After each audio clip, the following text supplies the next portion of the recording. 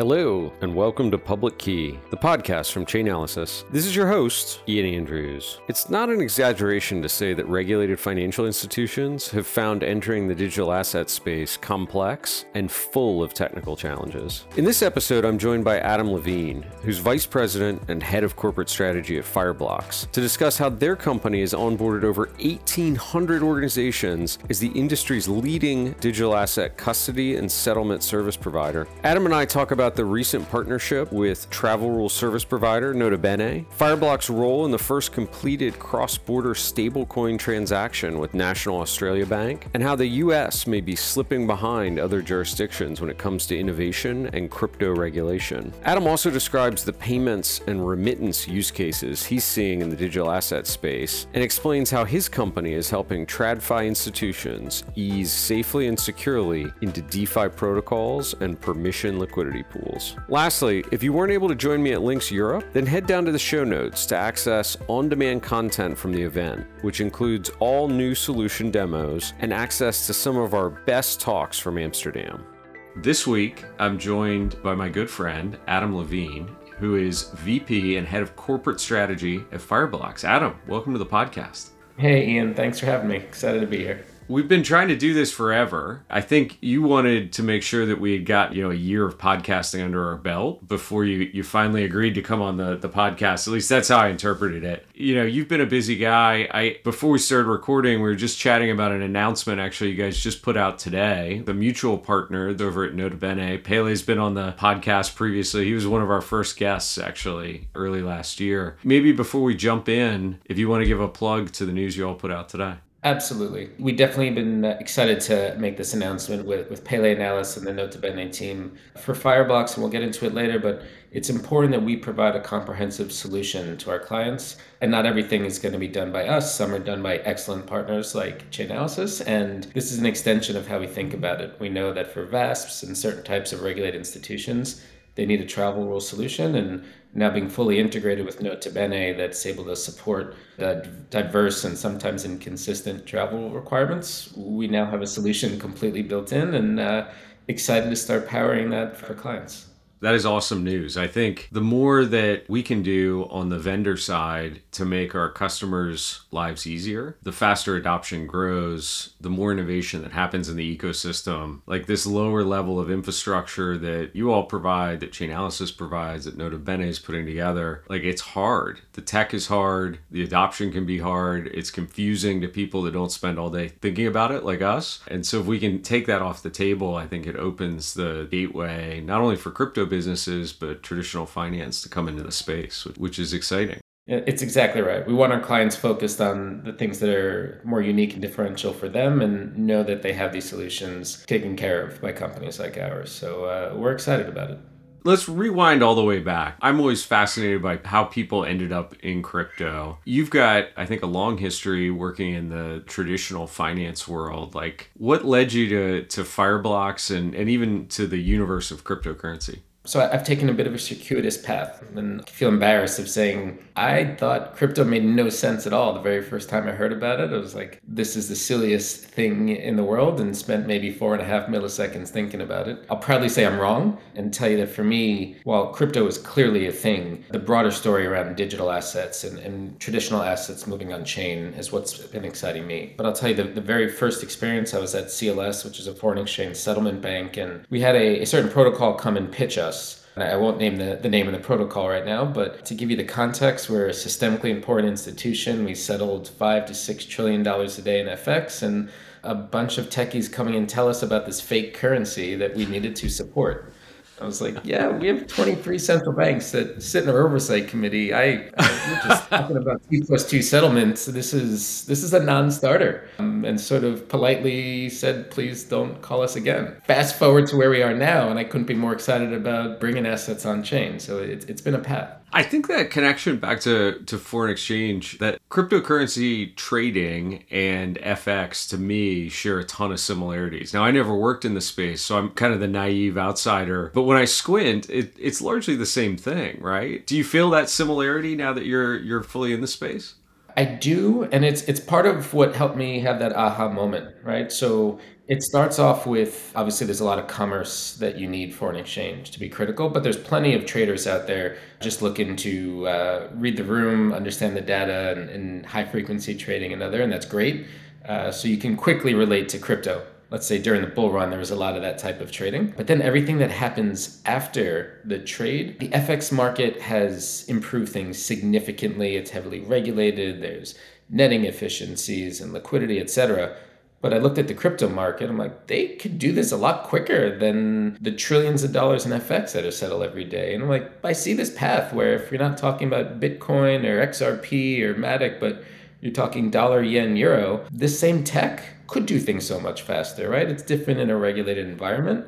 That started getting me on this path. Spent 8 years thinking about post-trade settlement and foreign exchange, and then seeing a new tech doing it in ways I wish we could think about in FX. And so you're spot on. There's a lot of similarities. The maturity of the crypto market's not quite where the FX market needs it, but it's rapidly getting there, and we're seeing that already, which for me is really exciting. How does Fireblocks fit into all this? And maybe it's worthwhile to give sort of a background or explainer on, because I think the scope of the business is maybe quite a bit larger today than people realize. You've grown so fast over the last couple of years. But when you think about that topic of not just cryptocurrency, but broadly digital assets, where does Fireblocks see the world going in that regard? Yeah, so look, our mission is to bring digital assets to businesses everywhere, and very much thinking not just about crypto, but digital assets. Broadly speaking, I think about the company in the three key pillars of financial markets, payments, and then the non-financial or utility based of digital assets. And even those are pretty vast, right? And so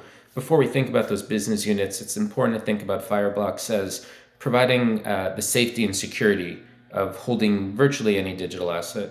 Prior to the creation of Fireblocks and what the founders developed, there was often this tension between how safe an asset was while you were holding it and how quickly you can move it. You had an asset online, you can move it instantly, but so could the hackers, right? And you think about traditional cold storage of locked in a vault, maybe literally cold in the Alps or the mountains. Good luck telling a hedge fund or a bank that you need 2 days to go and retrieve the assets and bring it on chain before you can move it, right? And what the founders done with their version of multi-party computation tech is no longer have the seesaw between security and speed, but marry the two together. And so once you hold that asset safely, then all these use cases come out of it. So with that background of how our wallet was developed, we see that in the financial markets, it's the greatest number of our clients, from the crypto bros and chicks trading crypto all the way to the regulated institutions like BNY Mellon and ANZ Bank. And they're looking at us for trading and treasury management and a lot of tokenization we can get into. But we also power payments for large payment service providers. And what's really innovative and seeing quick adoption is NFTs that are less pictures of chimpanzees, but more about utility, right? And so there's the JPEG NFTs and the NFTs for ticketing, loyalty programs, client engagement. Fireblocks is the tech, the infrastructure that can power all of that. And so it is pretty diverse, but that's sort of what makes us unique, that we can provide that premier tech and support those different types of use cases.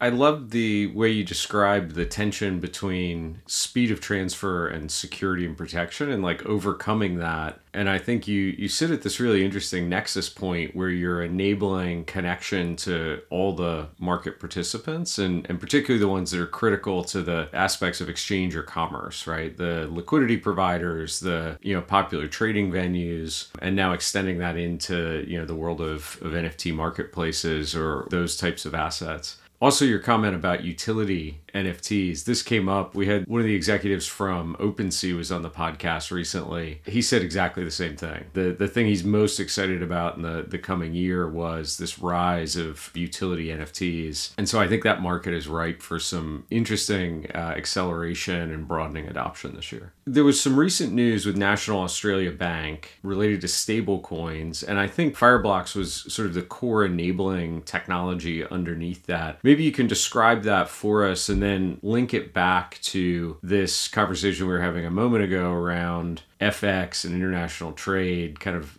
the whole category of, I've had more CBDC stablecoin conversations in the last 3 months, I feel like, than I did in the 2 years prior. So it feels like there's an explosion happening in that area. And I'm curious, what's Fireblocks doing there? This is a great example of, for an FX geek like me, what you get excited about, right? And so when I was talking earlier, if you see how digital assets can allow for the post trade. So after you've figured out the right price, how the assets are going to move, how it can be done so much quicker in the market. And NAB down in Australia has taken a really big step. So first off, what they've done is they've selected 7 currencies that are pretty core for just the NAB group. So the large currencies, dollar, yen, Aussie dollar, Kiwi, etc., and created fiat-backed stablecoins. Right? So Fireblocks was part of really the whole story, working with them and Blockfold on what they were trying to achieve. And it's a good example of what we're increasingly seeing in the market around the evolution of stablecoins. What they're starting with is how could they, within the NAB group, really just improve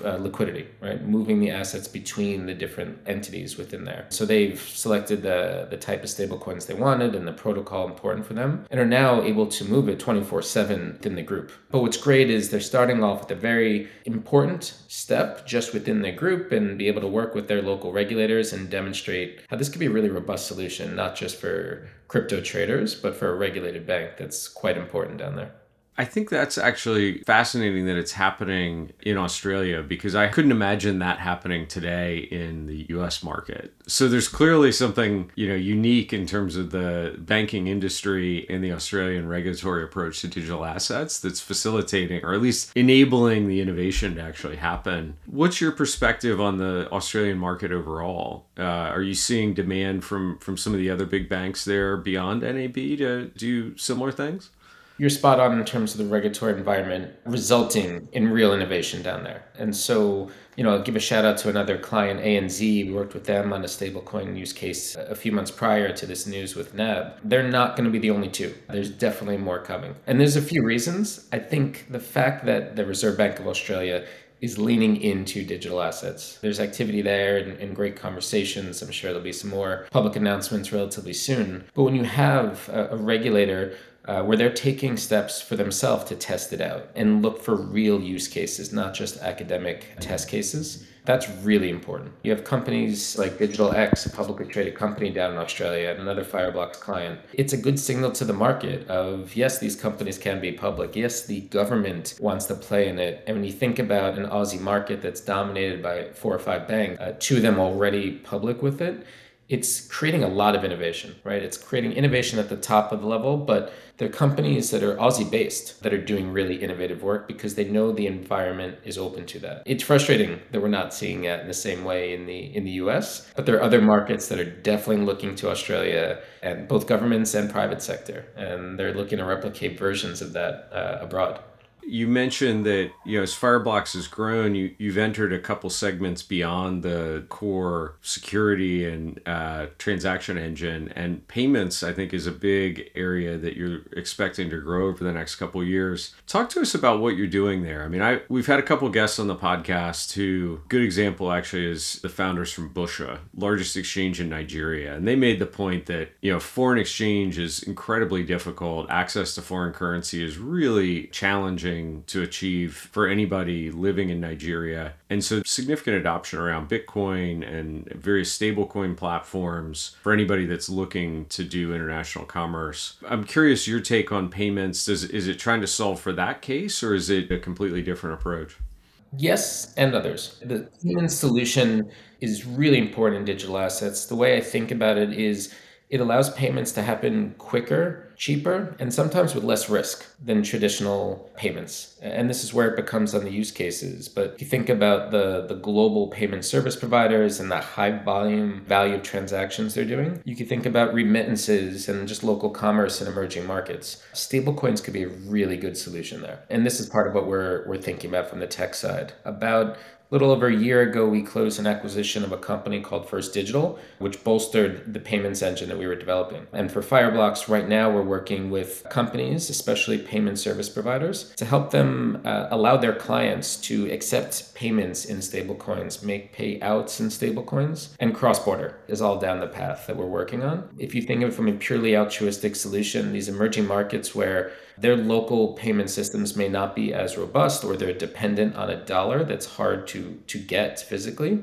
You could see stablecoins making a tremendous improvement. Same thing with remittances, thinking about the average blue collar worker that has family abroad and maybe they're trying to support. You're making the payments back to their home so much quicker, so much cheaper than traditional solutions. These are use cases that we're seeing, and not that we're a nonprofit, we're obviously for profit, but you could feel really good about what you're delivering when you could see not just large corporations doing things less risky, but also helping individuals make the payments they're going to anyway in a way that's just so much more efficient.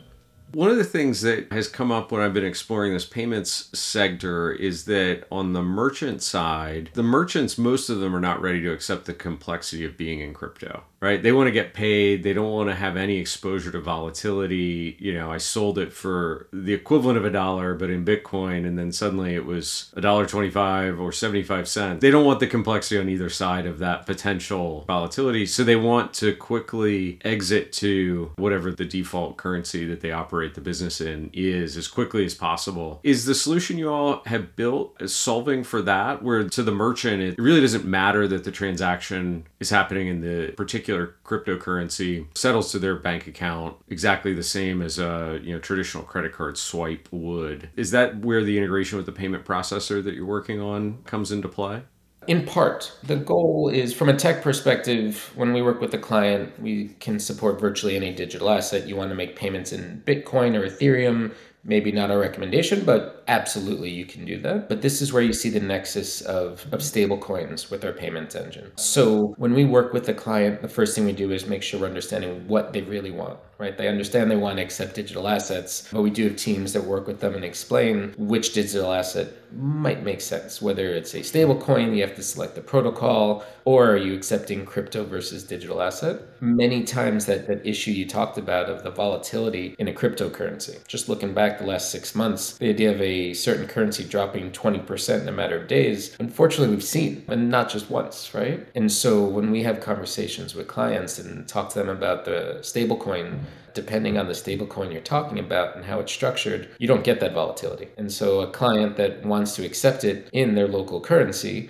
maybe they want to be the one to create a stablecoin, maybe they just want to accept an existing one. And that's where we're really seeing the payments use cases become really, really important. Not in any way bad for anyone to accept crypto as payment, but for institutions that are worried about the P&L impact of volatility, where it's hard to hedge against Matic, Cardano, Ethereum, Bitcoin, it's just easier for them to think about hedging against the dollar or another fiat currency, but move it in a digital way so much quicker. That makes a lot of sense. How are you all thinking about DeFi? Is that just another trading execution venue that you connect into, like a liquidity pool on something like Uniswap, for example, or Aave? Or is there something more there that Fireblocks is doing? So Fireblocks was very much early in promoting some of the opportunities in DeFi, thinking about how we helped with Aave Arc and whitelisting clients into that DeFi. What we're seeing now in versions 2 and 3 are different versions of permission DeFi, especially as institutions come in, they think about AML, KYC, who they're playing in that dark pool or sandbox with. This is where we're seeing a lot. Certain countries in Scandinavia, the central banks are actively promoting this idea. We're seeing others in the private sector where they like the concept of DeFi and automated market makers as an extension of that. For us, there's ways that we do and will work with Aave in the future and some of the others, those protocols. But I think the next iteration of DeFi is learned from the experience of Aave Arc and others in the market, and the institutional money is going to do it probably a little bit differently, but ultimately it's probably going to be a more robust market when they know that they're playing with counterparties that they could play against, and that there's some tech solutions to mitigate against certain types of counterparty and credit and settlement risk. That's where we're seeing some real increase, not just really good thoughts, but we're seeing some projects start to get off the ground.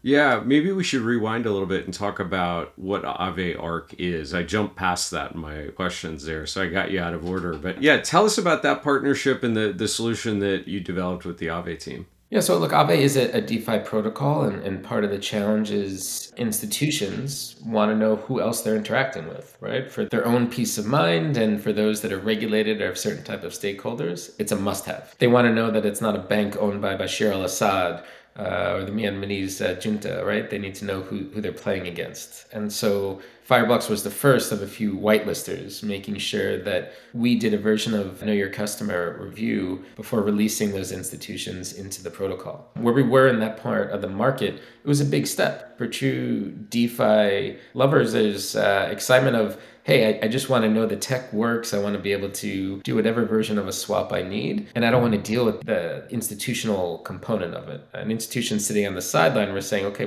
what's a version of this that could work for us? Version 1 was Aave Arc. And now what we're seeing is this next step. The future of DeFi is definitely moving to versions of permission pools. And that's where we're thinking the market's starting to trend.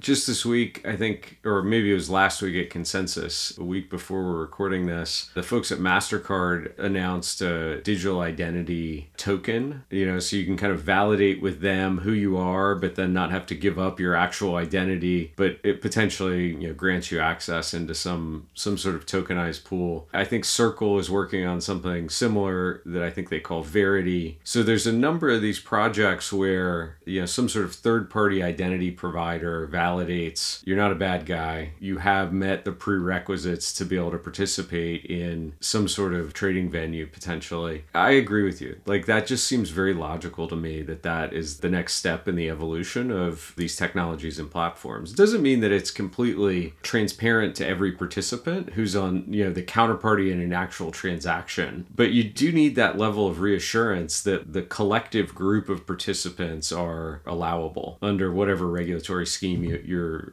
expected to operate under.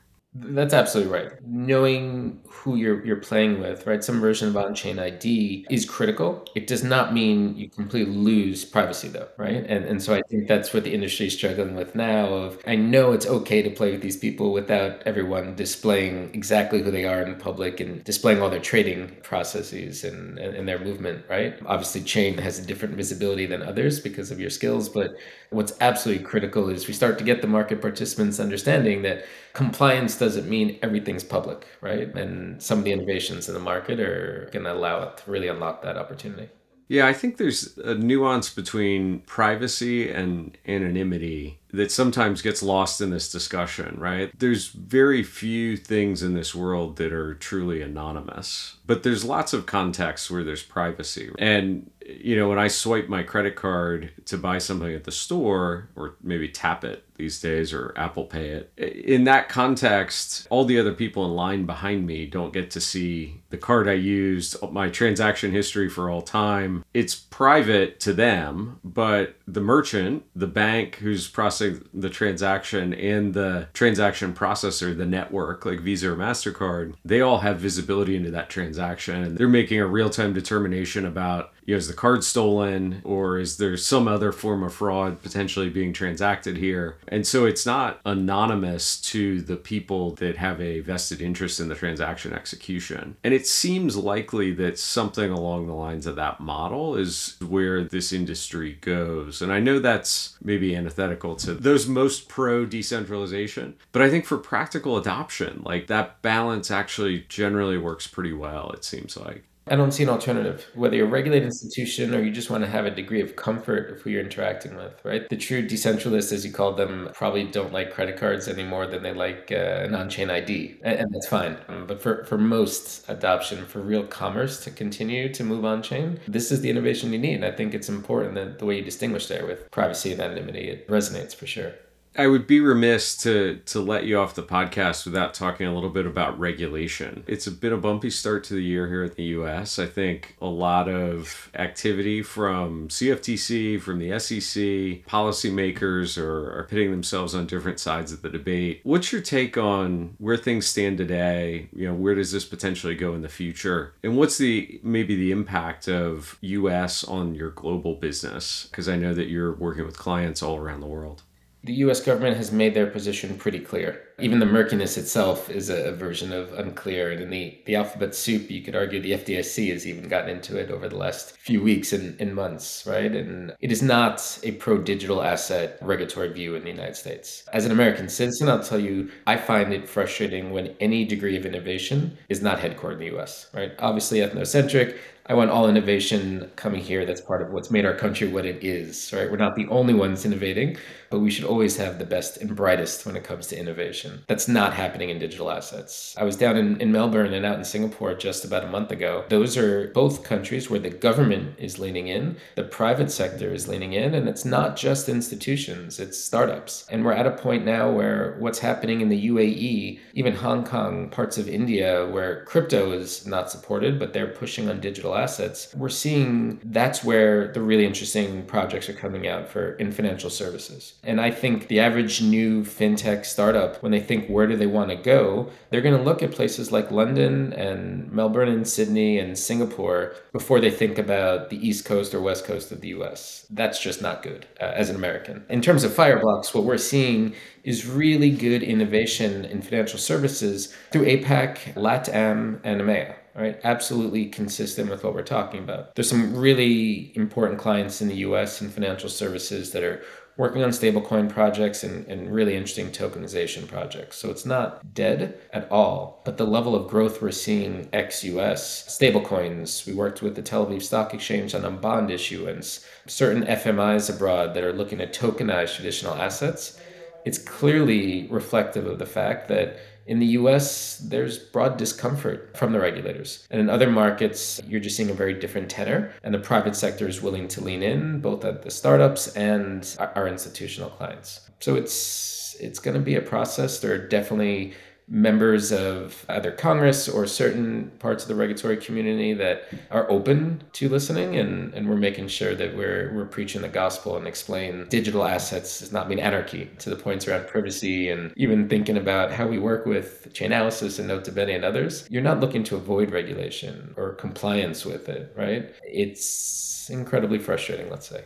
I was just in Canada this week meeting with a number of clients and some of our partners like KPMG, and it was fascinating because what will soon be the largest domestic crypto business in Canada is WonderFi. So they've acquired now 4 exchanges, I think BitBuy, Coinberry, CoinSquare, and CoinSmart. So they're going to have, over 1.5 million customers, 600 million assets under management. But they are also an IROC registered broker-dealer, which could you imagine a crypto exchange having a broker-dealer license in the US right now? And they're very proud of this fact. Now, it wasn't easy. I sat down with their CEO. It was a long, complex process to get there, but they were able to successfully collaborate with regulatory leadership and kind of bring them along. And it was clear there was market demand supporting that. They wanted the legitimacy for their business, but I think there were lots of other entities who are encouraging that. And so it's a very different how it seems like the story is playing out. Now, we're also seeing some folks who are leaving Canada or suggesting they will leave Canada because the regulations are kind of getting increasingly strict. But I think that may actually be good for all the market participants over the long run. And so there's some positive models out there that I think would be great if we can get things on track here. I'm curious to pull on a thread you mentioned there about asset tokenization, because basically from when I was in Davos in January, this topic has just been through the roof, right? People see it abbreviated probably as RWA, real world assets. On chain. I've talked to a couple central bankers who they're looking at tokenizing government debt, treasury type assets on chain in a number of different countries around the world. What are you seeing in that area? I think this is a fascinating emerging space that seems to be going at an accelerating pace recently. Huge adoption. We're seeing ideation, we're seeing projects, we're starting to see it actually implemented live. Globally with, I would say again, the slowest adoption in the US, though far from zero. Tokenization is about bringing a traditional financial asset on chain. And so first question is, why in the world would you do that? And it goes back to what we were discussing earlier on. Leveraging blockchain tech can allow for different solutions to known risks. Thinking about things like settlement risk. When you tokenize an asset, you start to make the possibility of atomic swaps. And so imagine a scenario of a tokenized bond that is going to settle against a tokenized fiat currency at the exact same time. You get that delivery versus payment solution, or an FX payment versus payment, PVP. These are essential. The traditional markets have comfort with things settling slower because of these sorts of mechanisms and collateral management, amongst other. Now, these same institutions are saying if I take the same asset that I know people want to trade and I move it against a fiat currency that is backed and created in a way that I'm comfortable with, now I can start to move the asset again quicker, cheaper, but still addressing the risk. And that's the aha moment that institutions are getting. And so a shout out again to the Tel Aviv Stock Exchange with the tokenized bond. It doesn't get more boring than a bond in financial assets, but they're critical. And we're seeing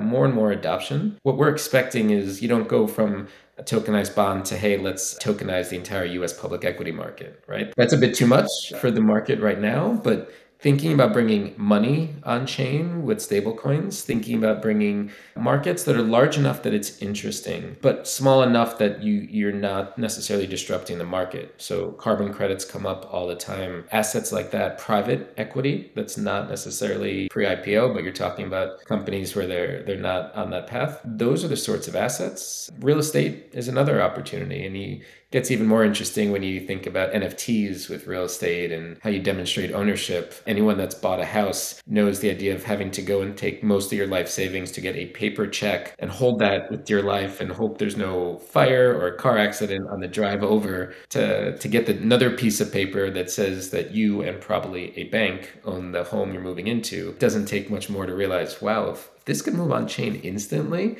that would be nice, right? And still get to the same result. So I had somebody give me an example of this real world tokenization related to real estate that hadn't occurred to me previously, so I'll repeat it here, which is less the you and I purchasing a house, the retail transaction. But if we rewind back to the 2008 financial crisis, what happened there? Well, you had the handful, most mortgages, at least in the United States, are not held by the originating bank. They get resold in a secondary market, and those loans get packaged together, and then there's an asset that is created out of a lot of mortgages that, in 2008 were treated as being AAA rated, very low risk of default, when in fact, a lot of the underlying assets, meaning the loan, the mortgage itself, highly risky. And we saw, that triggered the global financial collapse. And that lack of transparency into the underlying asset, that the ratings agencies, the banks who were packaging them up, I think the institutions that were buying the assets, all had very low visibility into what was actually underpinning one of these collateralized debt obligations, the CDOs. And I think there's an opportunity using blockchain tech, this tokenization approach, where you solve that lack of transparency, right? The asset itself that you're actually moving could enumerate all of the data about the underlying products, and it could be open analysis, in effect, of all the parties who are considering transacting it. And that actually, it was kind of like a lightning bolt hit me when I had somebody walk me through that concept. I was like, that actually sounds incredibly powerful. Yeah, look, that's a really cool use case. It would have been great if that was actually implemented a little over a decade ago. The one thing I'll qualify is you can do those sorts of solutions so much better with bringing the assets on chain, but really creative minds will find a way to obfuscate some of those opportunities if they wanted to. So it's not a panacea. But once the first company solves it, everyone else is going to say, well, how come they have all the transparency ready at hand? Like, where are you, right? Yeah, exactly. Last question for you before we let you run. I'm always curious how people are thinking about the future horizon. When you think about the next 12 or 18 months for the Fireblocks business and the industry as a whole, what's getting you really excited and optimistic for the future? So the thing that I am focused on that we're spending a lot of time on is less speculation and more utility. Right? We touched on it a bit with NFTs, but it's the consistent theme of the bull run had a lot of benefits for us. It'd be great if we were back there in the crypto bull run. No one's going to complain. But a lot of that was fueled by speculation of which was the cryptocurrency that was going to be valued more. Now, the conversations that we're having with clients is, hey, which protocol allows me to do something different? And that something generally speaking, is a version of commerce, right? Whether you're moving stable coins quicker, you're tokenizing real world assets, you're making payments to facilitate commerce. Even the NFT utility is often about how you're engaging with customers for the result of commerce. And that's a really different conversation than what was happening consistently, let's say 18 months ago. And so we're going to really work with our clients on powering those solutions. And that vision of traditional financial services moving on chain is what we're really focused on in financial markets and in payments. And then thinking about how to power some of these NFT utility solutions. In some instances, the individual end user may not realize that they're using an NFT when they walk around a museum or they're getting on an airline. So that's the big difference that we're seeing over the last 6 to 12 months. I would argue it's good for the industry. The fact that this is what we're focused on, there's nothing wrong with speculative trading, and we welcome that as well in the market, just like you see in FX and equities in traditional markets. It's not a one or the other, but the fact that both are starting to happen in a more material way, that's the future we're excited about. I'm excited for that future too, Adam. Thanks so much for joining us on the podcast today. This has been a fun conversation. Fun as always. Really appreciate it and appreciate the whole Chainalysis team. So thank you. Thank you. Hey there. Thanks for listening to another amazing episode. Our team's been working hard to make our content available on all the major platforms. So right now, go ahead and subscribe to our brand new TikTok, our completely revamped YouTube, our LinkedIn newsletter, and of course, follow us on Twitter. Now, in the news, you may have seen just last week, TJ Fletcher, the administrator behind the fraud-enabling website iSpoof, was sentenced to more than 13 years in prison for stealing millions from victims in a banking scam. iSpoof was a service that helped scammers mask their phone numbers and impersonate legitimate companies, leading to more than £100 million being stolen from victims worldwide. Criminals purchased the iSpoof service, often using cryptocurrency. International agencies, including from the United States, the United Kingdom, and the Dutch police, in a coordinated action, shut down iSpoof called Operation Elaborate. For the full story behind Operation Elaborate, including reactor graphs of those cryptocurrency payments to iSpoof, head down to the link in the show notes.